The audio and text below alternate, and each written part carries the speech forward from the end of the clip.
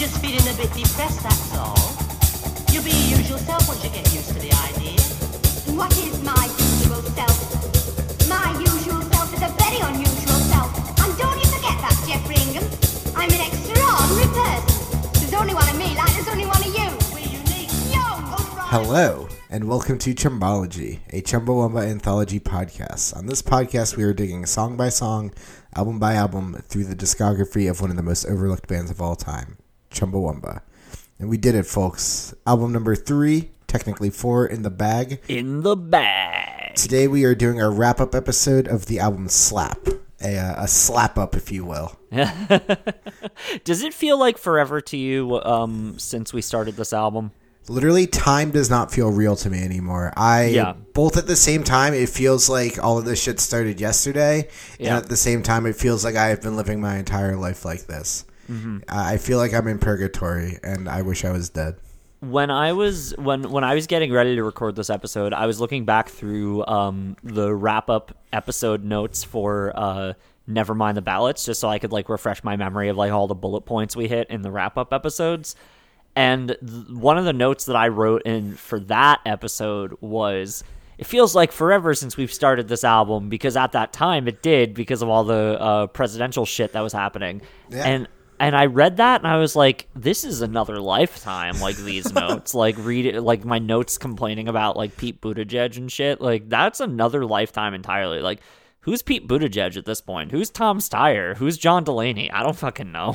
One of the silver linings of all of this happening is that it has completely erased my brain of knowing anything about the Democratic primary, because it doesn't fucking matter anymore. I have literally not thought about the presidential election in at least 2 weeks, which is the longest amount of time that I have not thought about a presidential election in, I think, the past 3 years. I thought about the presidential election today because as of when we were recording this, April 7th, Wisconsin just voted. Oh, that's right. In person, despite there being a fucking pandemic going on. And their Supreme Court, I believe it was the state Supreme Court, ruled that ballots that weren't sent in by the day will not count. So if you did not pre-send in your mail-in ballot, tried to do it late so you didn't have to go fucking stand in line, your vote's just not going to count. So democracy is officially dead in the United States of America. Don't vote for Joe Biden. Don't vote for Bernie Sanders. Don't vote for Donald Trump. Buy a gun and learn how to use it. That's the official, on-record Chumbology opinion of the 2020 election from now on. We're embracing full nihilism now, folks. Yeah.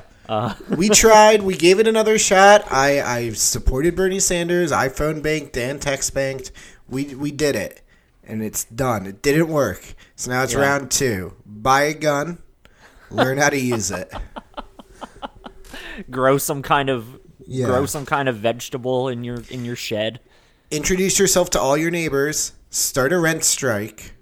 Do whatever you can to overthrow any sort of fucking hierarchies that are going on in this world. But do it all from behind a computer screen right now, because if you leave your house, you're a fucking idiot. Unless you're an essential employee, in that case, you're braver than the troops. Yeah. That's about it. That's about the size of it. All right, that's the podcast. Good night, y'all. Yeah, good night, y'all. Thanks for tuning in. Oh, shit. Yeah, it's been... You know what else it feels like it's been forever, Teddy? It feels like forever since we've done an episode of this show that didn't have a guest on it, because we've done the past, 3 episodes? I think we did 3 in a row, which is cool. I like having guests on. Me too, especially when it fills the void of having a social life outside of Facebook Messenger and watching people do speed runs on Twitch. Having an excuse to talk to a person, not face to face, but at least mouth to mouth, and have it be about something other than how are you holding up? Here it's all right, let's get into the fucking brass tacks of what you thought about this album that came out 30 years ago. It's nice. The timely, important, relevant opinions that we present on Chumbology. But if you're out there and you're damn, I've been having a sad time in quarantine, start a podcast. But don't just make it a podcast where you and your friend bullshit. There's enough of those. Pick a topic, get fucking smart about something, get smarter than me, and then I'll listen to your podcast, and then we can get smarter together. pick a topic, get smart about it, and then bullshit around that topic. Exactly. That's You the best know, way to do a podcast. Use the topic that you are an alleged expert in as a mask against the fact that you are in fact a host of just a two friends bullshitting podcast. Yeah. And that's the way we do it here on Chumpology. If you pick a subject that you're passionate about, people from Ireland will email you. So Yeah. They don't and do if you that. live in Ireland, email us. people in the United States will email you. Yeah, you can make some friends. I think Yeah. we should really try and get that Irish person on the show. That'd be We'll fun, talk yeah. more later, but we should try and hit as many countries as we can. We got Canada out of the way. We did. That's a fact. And Let's, we also got New York out of the way with Rudy. That's a country. the great country of New York and Great LAO. country. Oh yeah, I always forget that And LAO you doesn't live in New York. Well, I don't count because I live in New York City, That's which is true. completely different than the rest of New York more State. like New York shitty. Yeah, sure. And two, hey, we're the epicenter of the pandemic. You're not allowed to make fun of New York City until this is all over. But two, I always forget that Elio doesn't live in New Jersey. He basically does. He basically does. New York City is basically New Jersey, and like New Rochelle, and that part is also basically New Jersey. Yeah. Yeah. Yeah. You're right.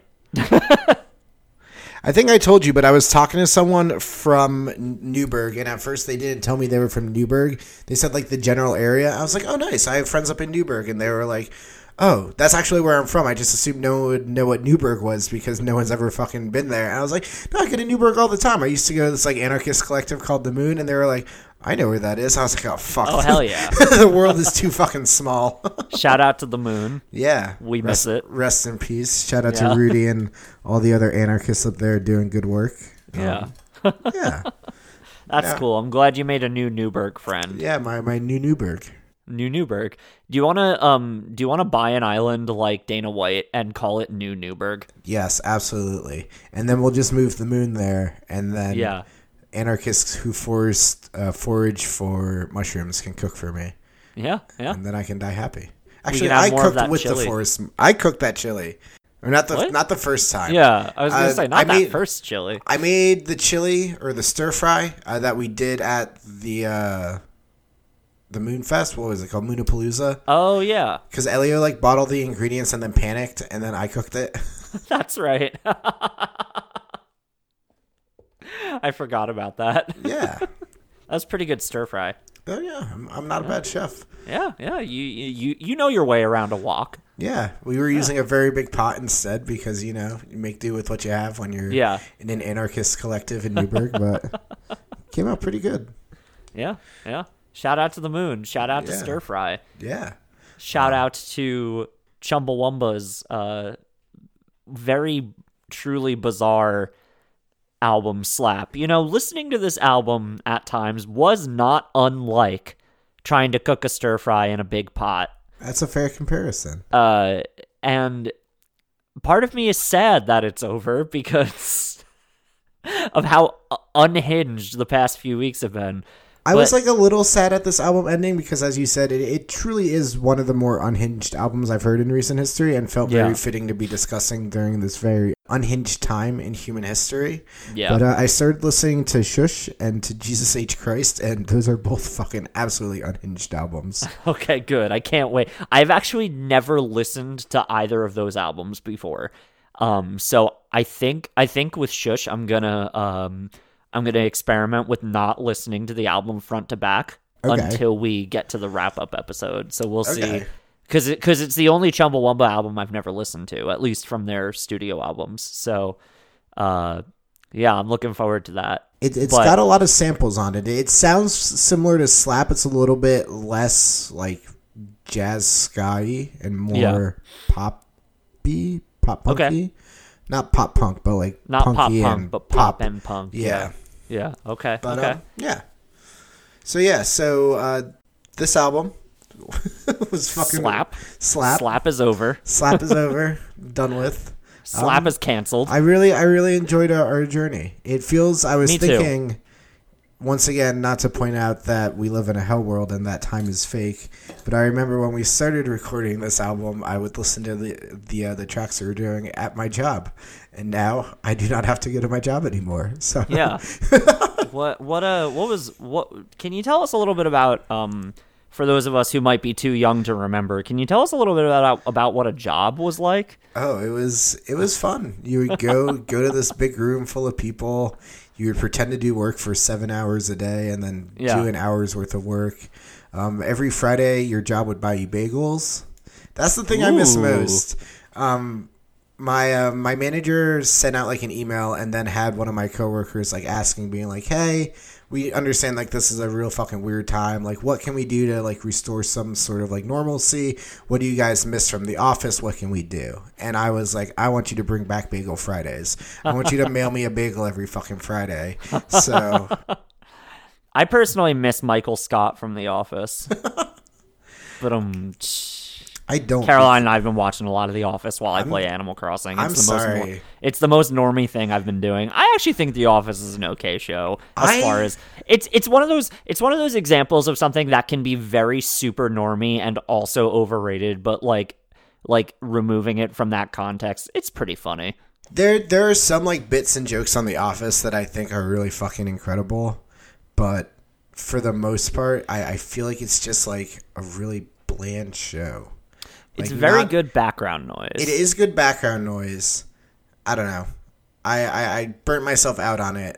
I've been watching The Jersey Shore, which is has made being completely touch-starved a little bit more bearable because I watch these absolutely awful human beings and go, yeah, I'm glad I'm not doing that. Like, yeah, Jersey Shore, man, I love prestige television. I was pitching to someone that I want a shot-for-shot remake of The Jersey Shore, but like scripted. Yeah. And I think it would work really well as a stage show. We should talk about that. That sounds like something that'd be up my alley. That is true. So imagine this: we get a bunch of like amateur actors, and we redo the Jersey Shore for stage. You do like an episode every like 2 weeks or something. I mean, the 90% of the show takes place at their house, or at the club. So you could build very minimal sets, and then just have people reenact Jersey Shore episodes. I think it'd be very funny. Hear me out. We take that idea, we turn it into an audio drama. We release it every other week on our Patreon feed. We could do that. I still really want to do a reading of Marijuana Simpson. I do too. I was actually thinking about that the other day, about how that idea came up when we were recording an episode of this podcast that is allegedly about Chumbawamba. And we should now that we have an abundance of free time, we should get cracking on that. We should start asking people to... God, coordinating that would be a fucking nightmare. I love our guests. I love everyone who has been on this show. We have not yet had a single guest who turned their headphones down quietly enough that I didn't have to edit out copious amounts of me and Teddy talking from their audio track. So if we did like a reading of Marijuana Simpson, I mean, you would lose a little bit of like the character reactors, but we could just have everyone do their lines separately. That's true. And then edit it all together. I mean, I don't think it would be as fun. Most likely that we might want to save for when we could do it live. Yeah. Like get like 7 or 8 of us in a room with like an actual like mic setup. Yeah. We can. So is that what a Chumbawamba? Is that what a Chumbology live show looks like? Oh my we just God. show up and do something that isn't at all related to Chumbology. So if Memorial Gay ends up happening and Jem wants us to play, we should do a live read of Marijuana Simpson and just get like 7 or 8 people to sit there with microphones and read this drama about what if Homer Simpson smoked weed. I think that would go really, really, really, really poorly. I think considering Jem's dad yelled at me last year for cussing. That's true. It was very scary. It was this like he's a scary man. It was this drunk guy, this drunk old man coming up to me and saying, "You need to watch your potty mouth." He literally said the words potty mouth to me, and I was like, "I'm sorry." we were at Jem's house one time, and there was like an entire summer where we didn't do anything except like sit in his basement and watch Goosebumps. It was back before like Netflix was a thing, so I had downloaded every episode of Goosebumps illegally. Sorry, R.L. Stein. Hell and, yeah. they had it was originally shown in like Norwegian or something, so they had all these like Norwegian commercials in there. That's awesome. So we were just like doing this bit based off of one of the commercials, and Jem's dad came down and was just like yelling at us about it. And we were like, "What the fuck did we do? Like what? Like I don't know. Weird shit." Shout out to Jem, who is probably listening to this. Shout out to Jem's dad, who is also a huge Chumbawamba fan. That's how Jem got into Chumbawamba. He Oh, told me. really? Yeah, his dad bought the album Tub Thumper and like played it nonstop. I asked That's Jem if we fucking could get his sick. dad on the podcast. He said maybe. We would probably have to do it in person. I don't know if he would be Yeah. coordinated enough to do it over a Skype call, but Well, maybe that'll be our Memorial Gay episode. oh my god, that's a great idea. If we interviewed about his Chumbawamba experiences. I'm gonna bleep out Jem's last name there so people can't find his dad. Yeah. He's a prominent medical figure. Show up to his office and be like, "So I heard you like Chumbawamba." Well, speaking of Chumbawamba, Oh yeah, right, Chumbawamba. That's what we came here to talk about this evening. so I see that you had pointed out something we do on these wrap-ups is discuss other cultural moments of 1990. And I do appreciate you pointed out that it was a big year for songs that use the letter U instead of the word U. Yes. The top 5 biggest hits in popular music throughout the world in the year 1990.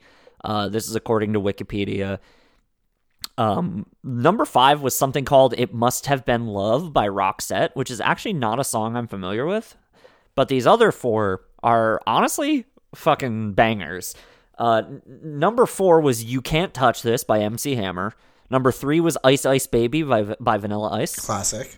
Number 2 was "Vogue" by Madonna. And number 1 was "Nothing Compares to You" by Sinead O'Connor. So yeah, both "Nothing Compares to You" and "You Can't Touch This" are titles that are songs that use that classic convention of replacing the word "you" with the letter "U." That Hell was yeah. big in the 90s. And yeah, I always like pointing out other like musical stuff that was going on around the time these albums were released, because it really contextualizes just how like what Chumbawamba was doing compared to other bands and artists. And I think thinking about all of these very like Ice Ice Baby and "You Can't Touch This" sound like the 90s. That is what the early 90s sounds like, Yeah. right? And considering that those 2 songs came out the same year that fucking like Chase PC's "Flea Attack" by Own Dog came out, like, is just some of the wildest shit in the world to me. And it really helps me remember the fact that Chumbawamba was such a strange little beast of a band prior to their like top 40 album. And it just helps me remember just how strange it is that they became like as successful as they did later on. Also in 1990, should be pointed out that it was the year that Home Alone came out, major cultural touchstone. Mm-hmm. As well as Misery, one of my favorite movies of all time, and the first live-action Teenage Mutant Ninja Turtles movie. Oh, fuck yeah. Which does feel on brand with Chumbawamba. I feel like if you told me, if you like just gave me those 2 pieces of information, I'd be like, yeah, okay. Also came out that year. This is for those of you that can separate the art from the artist, but the infamous Bill Cosby movie Ghost Dad. Oh my god. I don't know if you've seen Ghost Dad, but I have fucking seen it's a Ghost fucking Dad. trip. My favorite scene in Ghost Dad is that it starts with the cop pissing on him Yeah. because he died and the cop can't see him because he's a ghost. But Yeah. very brave way to start a movie. Very, very pointed social commentary Yeah. there. I think that out of all of the pop culture like pieces we just talked about in the past couple minutes, the one that most closely resembles like the spirit of this album is probably Ghost Dad, because Ghost Dad is a fucking unhinged movie. Absolutely unhinged. Troll 2 also came out, the infamous bad movie. Fuck yeah. I love that movie. It's That's so a good one. fucking good. That's one of my favorite bad movies. I absolutely love it. So, Teddy, I understand we got a fair number of emails since our last wrap-up show and other comments from listeners. Did you want to share some that you found interesting? Yeah. So we have received over the past few weeks quite a few emails from our official Irish correspondent. I believe they would prefer to remain anonymous, so we will not be mentioning their name. But the most recent one they sent us was about Bernadette Devlin, who is someone that we talked about on this episode, or on this show. She was the one that we discussed in the song Slap.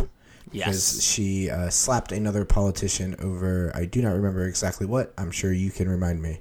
The Bloody Sunday massacre.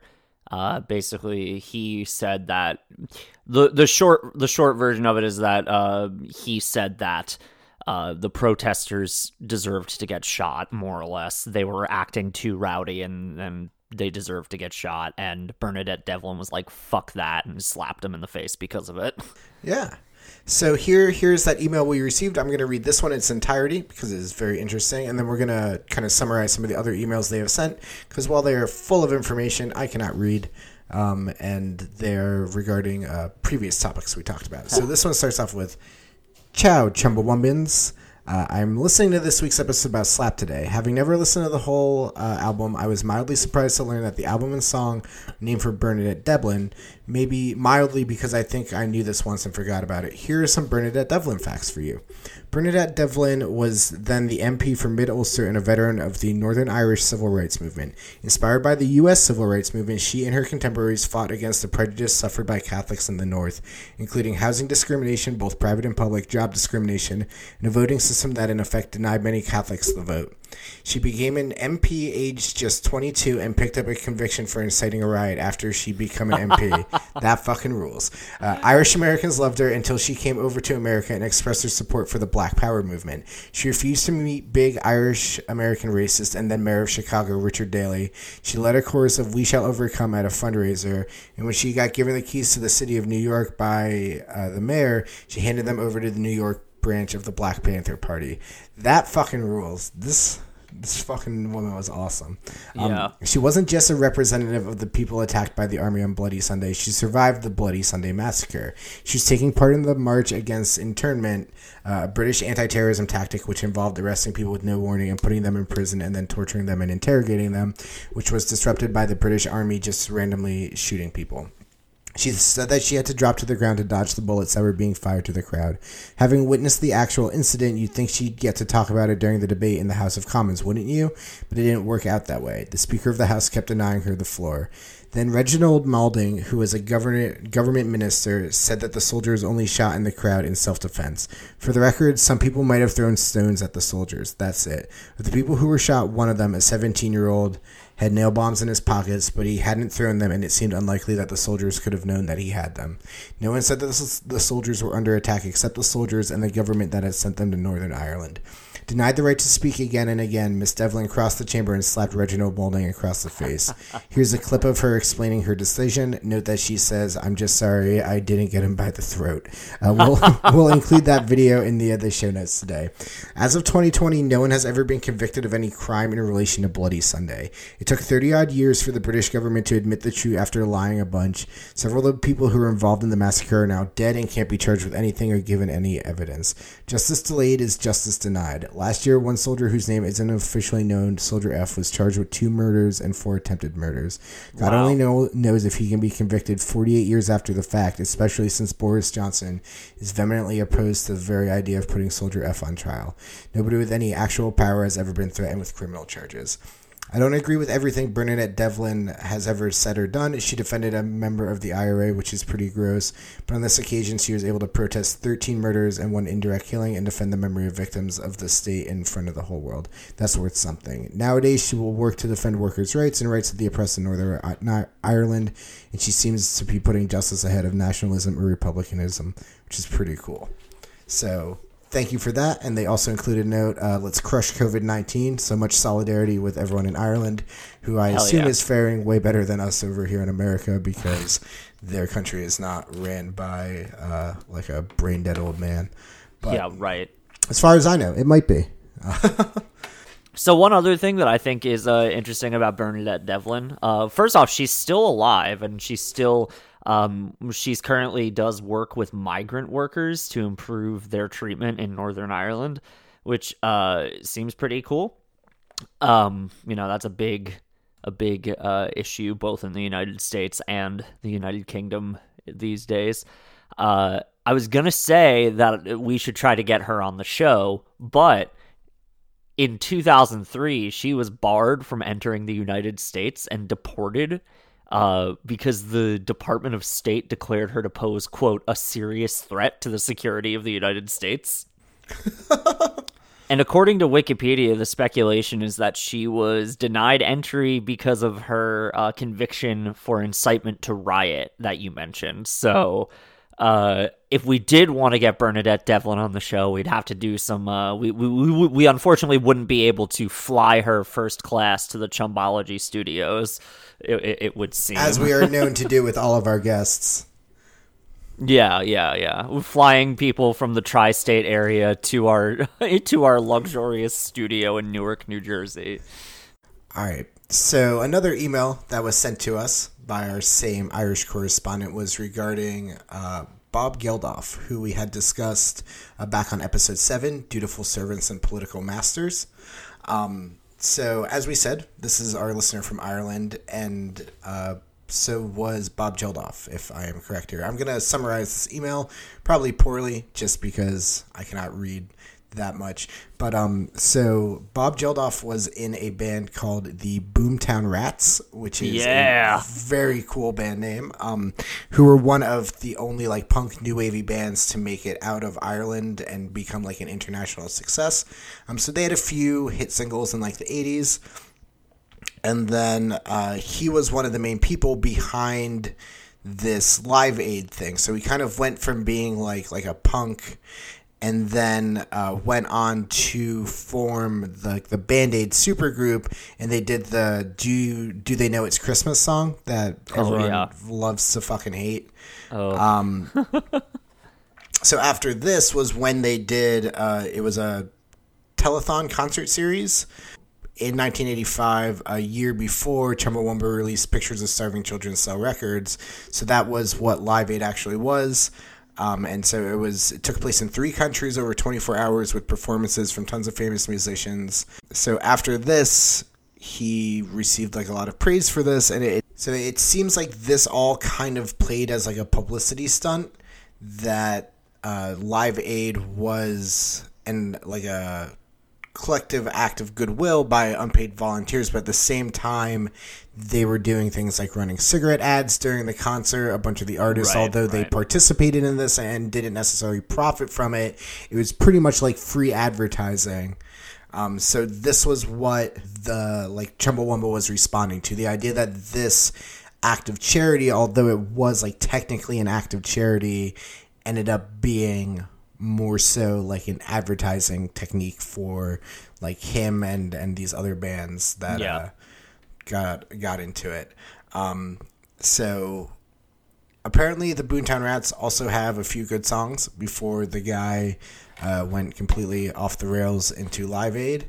And then our Irish listener also sent us over an advert from Bob Geldof back in 1985 that we will include in the show notes, where it's him doing like an anti-vandalism advertisement, talking to which for someone from a punk band does not seem very cool. I have not watched that yet, but I did see the link and I am excited to check it out. Yeah, our official stance at Chumbology headquarters is that vandalism is very cool, almost as cool as owning a gun and collectivizing your neighbors and workplace. So I believe that's it for emails. Any comments on that? I do have another message that was sent over from our Canadian correspondent, MK. Yeah, I did want to say that it's interesting that our anonymous Irish listener talked about like how, like Live Aid did do like charitable good, like it did raise money for important issues, but it was, I think it's a really good example, and perhaps even like one of the earliest examples of pop culture of how cynical like corporate like philanthropy can be. Like one of the things you always hear whenever someone like criticizes billionaires, like whenever a bootlicker wants to like defend billionaires like Jeff Bezos or Bill Gates, they're like, well, they do so much good with their money. They have like all of these foundations and shit. And I'm like, yeah, that's true. Like it like the Bill and Melinda Gates Foundation may do like good shit because Bill and Melinda Gates throw a shit ton of money at the world's problems. But like I don't know necessarily that they do it out of the goodness of their hearts, like billionaires who donate a lot of money to causes. You know, it's like, it's what's expected of people, and if you do enough like token like charity work, people aren't going to challenge the fact that you have an obscene amount of wealth hoarded while, you know, people can't afford insulin in your fucking country. Yeah. And the second thing is like no one should have the amount of influence that a billionaire can have on like public health policy as someone like Bill Gates does, just because he has so much money to like throw at charitable causes and research and stuff. Like we shouldn't be in a position where we have to rely on the benevolence of one person to like fund these things, you know? So like I in a lot of ways see like things like that go all the way back to Live Aid. So, you know, it's really one of the earliest instances that I can think of pop culture like normalizing the idea of like selling something or like associating like wealth with charity. Yeah. Bill Gates gets thrown around a lot as someone who is like doing the right thing, and he's dedicated to giving away all his money. Since he did that quote, I think it was like 10 years ago, where he was like, I'm going to give away all my money. His net worth has gone up like $16 billion. Not doing a very good job, are you fuckhead? So fuck Bill Gates. Bill Gates also like ruined the idea of open source software back in the beginning of computer days. I think we touched on it on this show.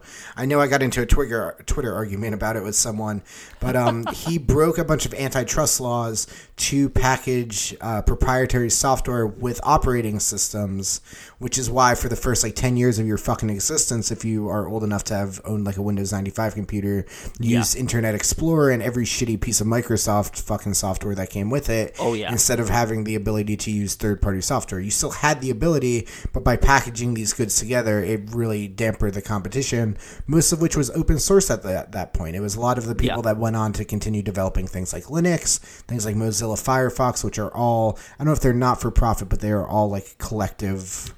I know that Mozilla is not for profit. I don't know about Linux. But Linux is almost entirely not for profit. I believe there are certain what's the word for it? I'm going to get made fun of by nerds if I don't remember this. But anyway, there are like certain like developments, like releases of it that I believe some of them are like technically for profit, just because they are like the ones that if you were running it in a secure environment, you would pay for it, because that way you got support, you got continuous updates, things like that. Yeah. But So fuck Bill Gates. Is that where we're landing with this one? Yeah, fuck Bill Gates. Okay, cool. Just wanted to make sure I was up to date. Wasn't he also on the Epstein flight logs? I feel like I saw a picture of him with Jeff I would not Epstein. Doubt it. All those if you have over like $1 billion, you're probably a piece of shit. On the slight billionaire redemption story, Jack, whose last name I do not know. The Twitter guy. Yeah, I just Twitter saw this. And Square gave away 1/3 of his net worth, which you still got 2/3 more to get rid of, but a lot bigger chunk than a lot of other people have been donating. So yeah, like a vague shout out to Jack from Twitter. I'll give you like a sad golf clap. Well, it's interesting because he.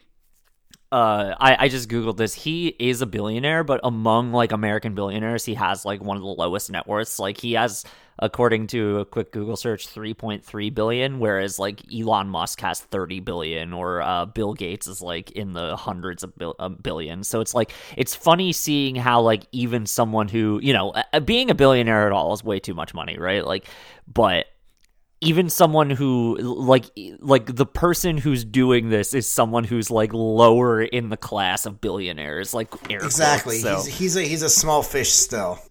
Yeah, Bill Gates' net worth $99.3 billion, and I'm not even gonna fucking bother googling Jeff Bezos's because I'm gonna punch a hole through my fucking monitor. Yeah. But anyway, you also have a comment from our Canadian correspondent MK to share. I do. So MK sent me this very handy list of things you can do in lockdown. So if you're at Hell home yeah. and are looking for things to do, here's the complete list from MK. You can drink a whiskey drink. You can drink a vodka drink. You can drink a lager drink. You can drink a cider drink. You can sing songs that remind you of the good times, and you can sing songs that remind you of the better times. That's a really good list. Yeah. I would also like to add that you can piss the night away. Yeah, you could also piss the night away. Yeah, and you could you could implore your next door neighbor to not cry for you. So yeah, like MK sent me that, and I was like, I'm going to read this on the show, but I'm going to do it very seriously. Thank you, MK. Shout out. Yeah. If you haven't listened to the episode that features MK yet, Yeah, do it. It was a fun It time. was a good time. Listen to all of our episodes with guests. They're very good. They're way better than when Teddy and I just sit and jerk off for That's an fair. hour. Like, I think the one with Rudy is still my favorite. Our first dive into that chaos. oh my god. Well, the thing about that one was like, we didn't expect it to be as chaotic as it was. Where by the time we had Sean on, I was like, okay, I know what to expect when we have a guest. We're not going to stay focused. We're going to get off topic. We're going to go on these tangents, and that's going to be great as long as we have fun with it. When Rudy came on, I made like full show notes. I made like, I was prepared, and then I was like, oh wait, what the fuck? So, yeah, shout out to all of our guests, Yeah. and shout out to all of our listeners because seeing that we still get people who listen to the show every week is actually really motivating. Yeah. To actually keep doing it during this very awful and chaotic time. Yeah, we broke 1,000 total downloads a while back. Yeah, I don't know that what was we're up pretty to cool. now, but it's a lot more hours people have spent with us than I would have expected, and that's really neat. I think that this podcast outpaces the amount of time any of the music I've made in the past like 12 or 13 years has been downloaded. I think it outpaces that by about 100 times. I don't think I thank can you. stay the same. Basement Beer still No, gets you like can't. a shitload of fucking listens for some reason. Yeah. It was. I mean, Basement Beers was a pretty moderately successful DIY emo band, so I get it. I'm gonna bleep out our name. I still listen to Basement Beers. We've gotten 1,307 downloads, which Nice. is cool. That's Thank pretty you. cool. When we break 1,500, maybe we can have a party, Yeah, a Zoom meeting party, though. I'll post pictures of my ass when we get to 1,500. All right, you heard it here first, folks. Teddy's ass pictures are coming with 1,500 downloads. Yeah, that's only so make it 200 happen. more. At this Chop, rate, chop. that's like 5 more episodes, maybe. Yeah, I got some that's time. not bad. I literally ordered a full length mirror so I could take better pictures of my ass while in quarantine. That's a good idea. Yeah, got to be prepared. Yeah, you never know. The future of sex is just sending each other pictures because we're never going to be able to get out of the house again. That's essentially it. Yeah. Yeah. We live in a hell world. We live in a hell world, but at least my ass looks good. That's exactly when I die, and my family has to attend my funeral over a Zoom meeting. I want them to play, give the anarchist a cigarette while a slideshow of my ass plays. You know how when someone dies, like the funeral parlor puts out a bunch of pictures of them from throughout their life? Yeah. I want, when I die, to just have pictures of my ass from throughout my Through life. the ages. Yeah. And then everyone who attends my funeral will get busted by the FBI for child pornography. The ultimate sting. The ultimate burn. If I'm going down, I'm taking everyone who loved me with me. All right, so Dan, you want to jump over and talk about what order we rated these tracks in? I would love to. Would you like to go first? Give me your top to your bottom. We can see how they compare. Yeah, I'm actually going to do my bottom to my top just because I Okay. want to end on a positive note. Okay. So I got to start by explaining that when we did this song, I said that I would have to revisit it after the week that we did it because I was having a chaotic week and didn't know if me liking it was because I actually liked it or whether it was because the song was chaotic and it fit my mood. So Chase PC's Flea Attack by Own Dog is at the bottom for me. Because Really? it's just so fucking weird and incoherent, and I had to rank every other song above it. And that's not to say it's a bad song. I do really like it, but I think every other song on the album is just like more coherent and less like makes me want to like run through a wall less, you know what I mean? So had to rank it at the bottom. Next up was Meinhof, the instrumental. Next after that was Car Trouble. Then That's How Grateful We Are. Then Ulrich. Rubens Has Been Shot. Slap. Rappaport's Testament, I Never Gave Up. Tiananmen Square. And then coming in at number 1 is Chase PC's Flea Attack by Own Dog. Again. Because in keeping with the chaos of the rest of this album, it is both my favorite and least favorite song on the album because of just how fucking wild and stupid it is. I think that this might be the most different our lists have ever been. Hell yeah. All right, hit me with yours. So my least favorite track, almost by default, is Meinhof, just because it's just like a less lacking version of Ulrich. It would have felt weird to put that above any of the other songs on the album. I also would have put that one as my bottom, but it wouldn't have been as my bit wouldn't have been as funny if I did. So so after that is That's How Grateful We Are. After that is Slap. And then Rubens Has Been Shot. Then Tiananmen Square. Then Chase PC's Flea Attack by Own Dog. Then Car Trouble. Then Rappaport's Testament, I Never Gave Up. And then coming in at number 1 was Ulrich. Really like that fucking song. I do too. Like I said, I don't think there's no song on this album that I dislike. I think probably the reason I ranked some of them lower was mostly came down to lyrics. The songs that I liked the best on this album were the ones that like I really liked the lyrics to.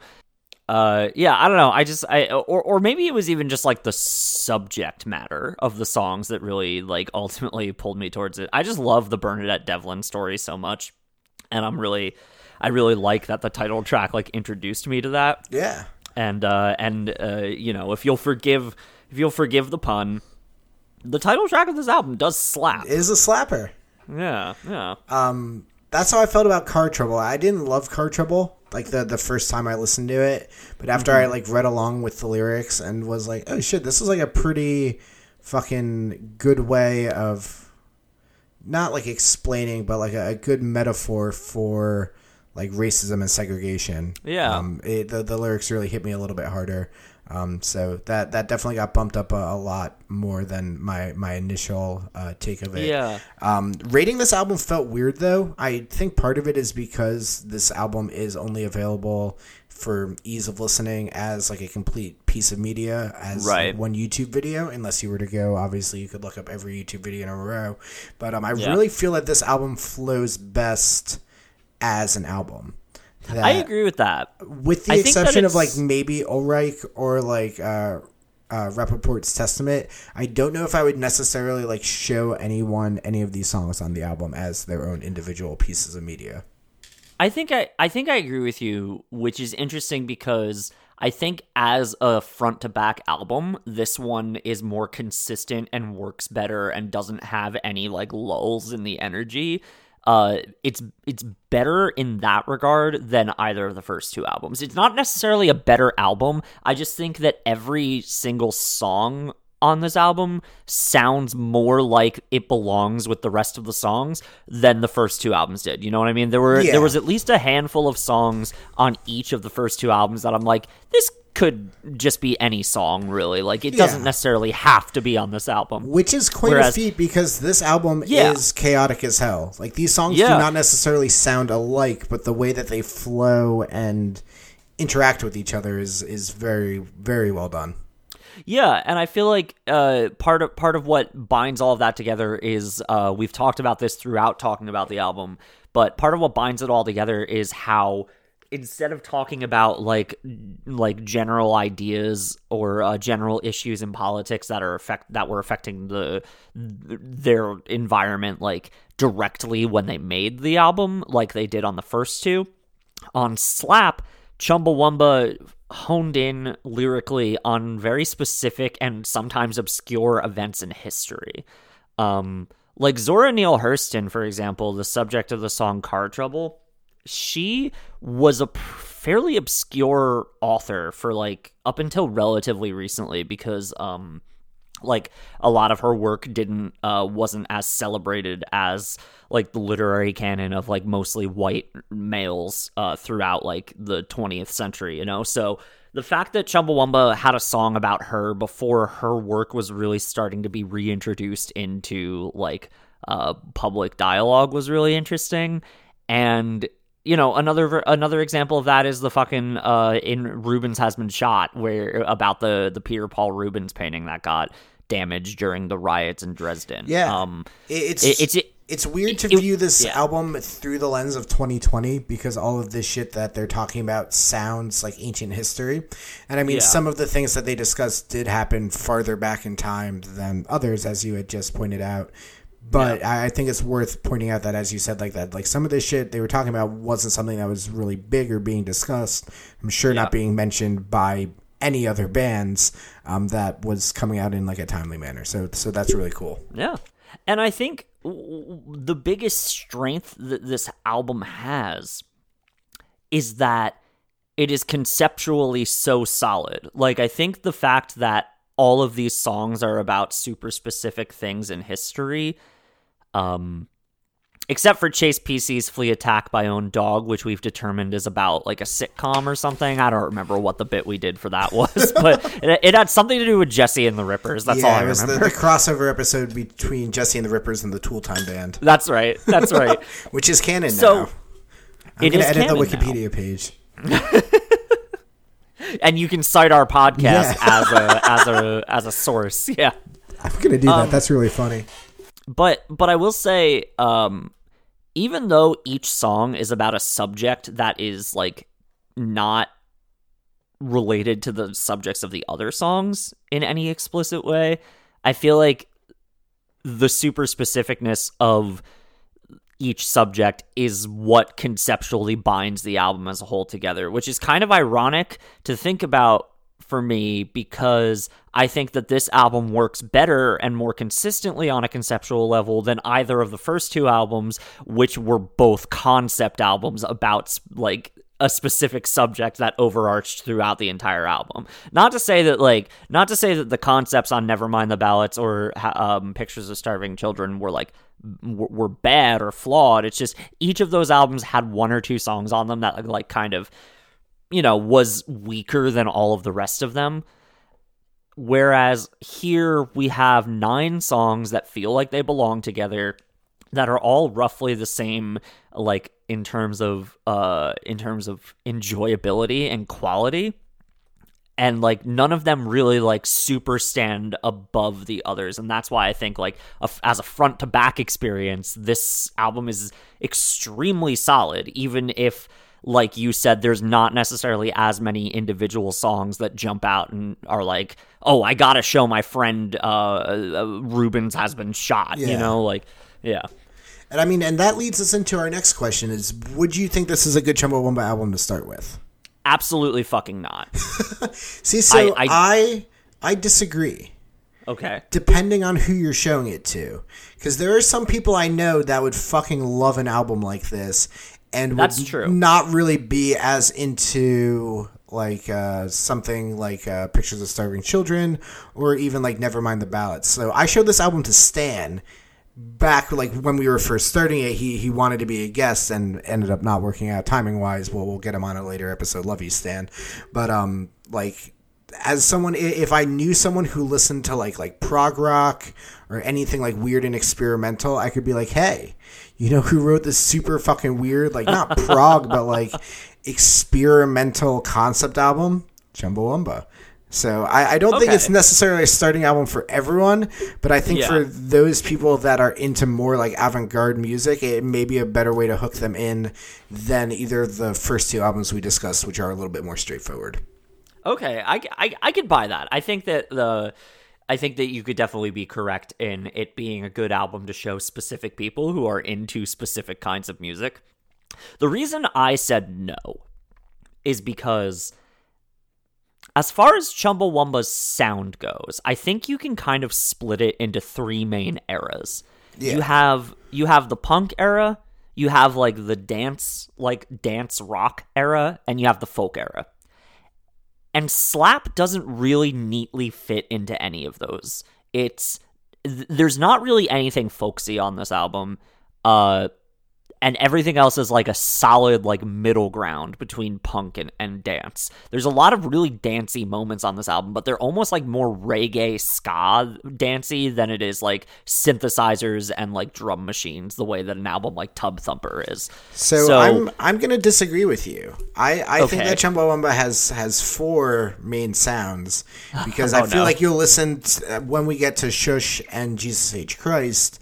Okay. That it's very much in this vein. There is straight up a reggae track on Shush featuring a they have a guest vocalist on it. Luckily, you don't get to hear anyone in Chumbawamba try and do reggae vocals, but this fits in that vein. So I feel like this was like a weird transition period into like that dance, because this one isn't super sample heavy, but it is one of the first times we see them using musical samples instead of just like that fucking audio Elvis samples. sample. Yeah, and they do that. I mean, we can kind of move on into it now, but our next topic of discussion is what's coming next. So maybe I'll have to reevaluate my opinion Yeah. of if this is a good one after we have made it through like this incoming era. Because like Yeah. I said, I've never listened to Shush or Jesus H. Christ. So Yeah. we'll see. Yeah. Anything else about this, about it being a good album, or do you want to dive into what's coming up next? All I want to say is shout out to Derek Dog. Yeah. Love you, buddy. The eternal good boy.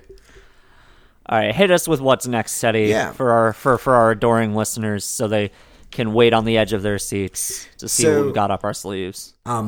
As we have teased twice now on this episode so far, I'm not really sure if it's teasing, if it's in an episode that you're most likely listening to at the same time. The next album we will be listening to and talking about is Shush, which is Chumbawamba's 5th studio album. We will also be discussing a little bit side by side their unreleased album Jesus H. Christ, which was supposed to be their next studio album release, but is very heavily sample-based, and they could not get the rights to most of them. So it does exist in some form or another. You can find it online, but it never got an official release. And some of those songs were modified and made into songs on Shush, but there is a bit of an overlap between the final product of Shush and what was on Jesus H. Christ. Hell yeah. I'm really looking forward to it because, like I was saying, never listened to either of these albums, and Jesus H. Christ is one that I've known about just from being a general fan of the band and knowing that they had this whole album that they had to ditch, which like made me think like I remember first hearing about that back when I was like, I don't know, like 13 or 14 years old, and just reading about this band and being like, wait, what? They have an entire album that just got canceled? I didn't even know that could happen. It's so yeah, I'm fucking really looking weird. forward to this one that's coming up. There are a few tracks that made it from Jesus H. Christ onto Shush, Yeah. I believe, in like mostly their whole form, but a lot of them were reworked. So Shush and Slap, which came out, I guess, technically back to back because Jesus H. Christ never got a re-release, were then both later re-released as like a double LP called Shlap. Oh, that's right. Yeah. Schlap. Shlap. Maybe I'll try and get a copy of that for before we get too deep into Shush. Hell yeah. Yeah. So that's what right, we're well- coming up next. We've got some Yeah. cool guests planned out. Yeah. It'll be a good And time. I guess for now, all that's left to say is thank you, Slap, for kind of being our benchmark of what life was like before the hell world we live in now. Yeah. And guiding us through this hell world. Yeah. This is what our fourth episode now of our fourth quarantine episode. Yes. I have not gone any further away from my apartment than to the grocery store in 4 weeks. Same. About 4 weeks. I have not left my block in 4 weeks. Yep. So Thank you, Slap, for being the soundtrack to this very trying and chaotic time.